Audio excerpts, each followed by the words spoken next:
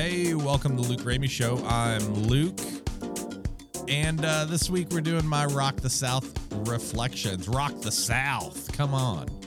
People were so excited about this. I mean, people bought tickets months ago when they went on sale that day. They rushed there. They crammed up the online portal to buy tickets, and they bought the best tickets they can. I mean, it's just incredible how people love music festivals. And we talked about that a little bit yesterday.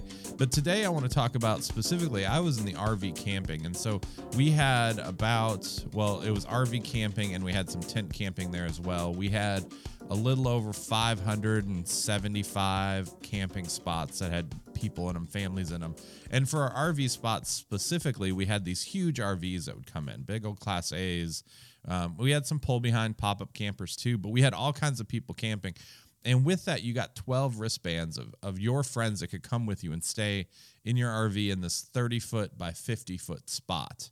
And that's what you had to work with. And I'll tell you what, it was quite a party every night. That place was hopping.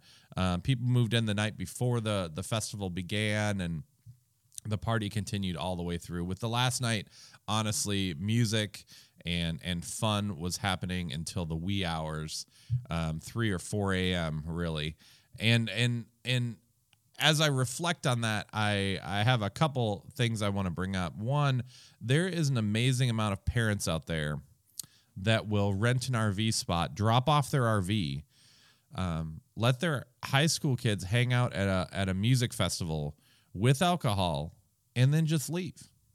And I'll tell you what, that is alarming to me, and also something that I would never do. I when I reflected on, would I ever drop Bristol off, my daughter? Would I ever drop her off at a music festival with alcohol and an RV camping location with 11 of her friends to just do whatever she wants to when she's a teenager, when she's 15, 16, 17, 18 years old?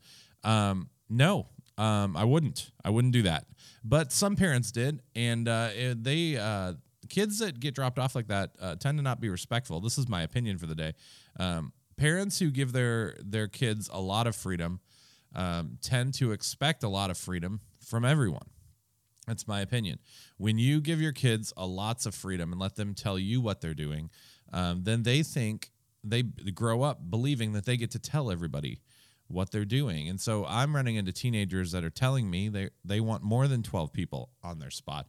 And so they're doing everything they can to sneak in more people, and I'm having to bust them and remind them of the rules. And, I get to be that parent that really they don't have. And so that was an interesting time. But I think my favorite part of interacting with those kids was that night before. We didn't have a lot of police presence or anything. So these kids got dropped off. They were a little wild, sneaking in as many people as they can.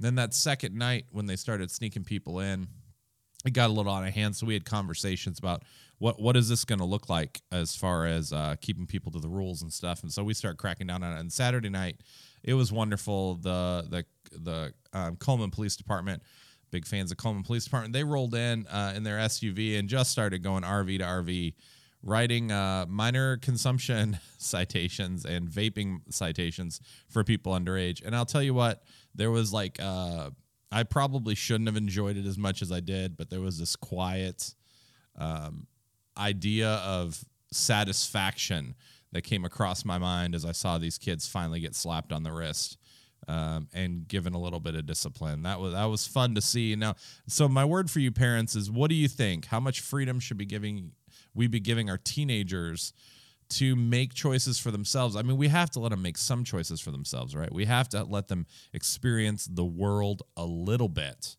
before they get into it. But how far is too far, and how close do you keep that leash pulled? And I'd say dropping them off at the biggest party in the South with cases of beer and an RV spot with no parental supervision, that is too far. Thanks for listening to Luke Ramey Show. It is recorded and produced by Cookeville Creative in the best city in the world, Cookeville, Tennessee.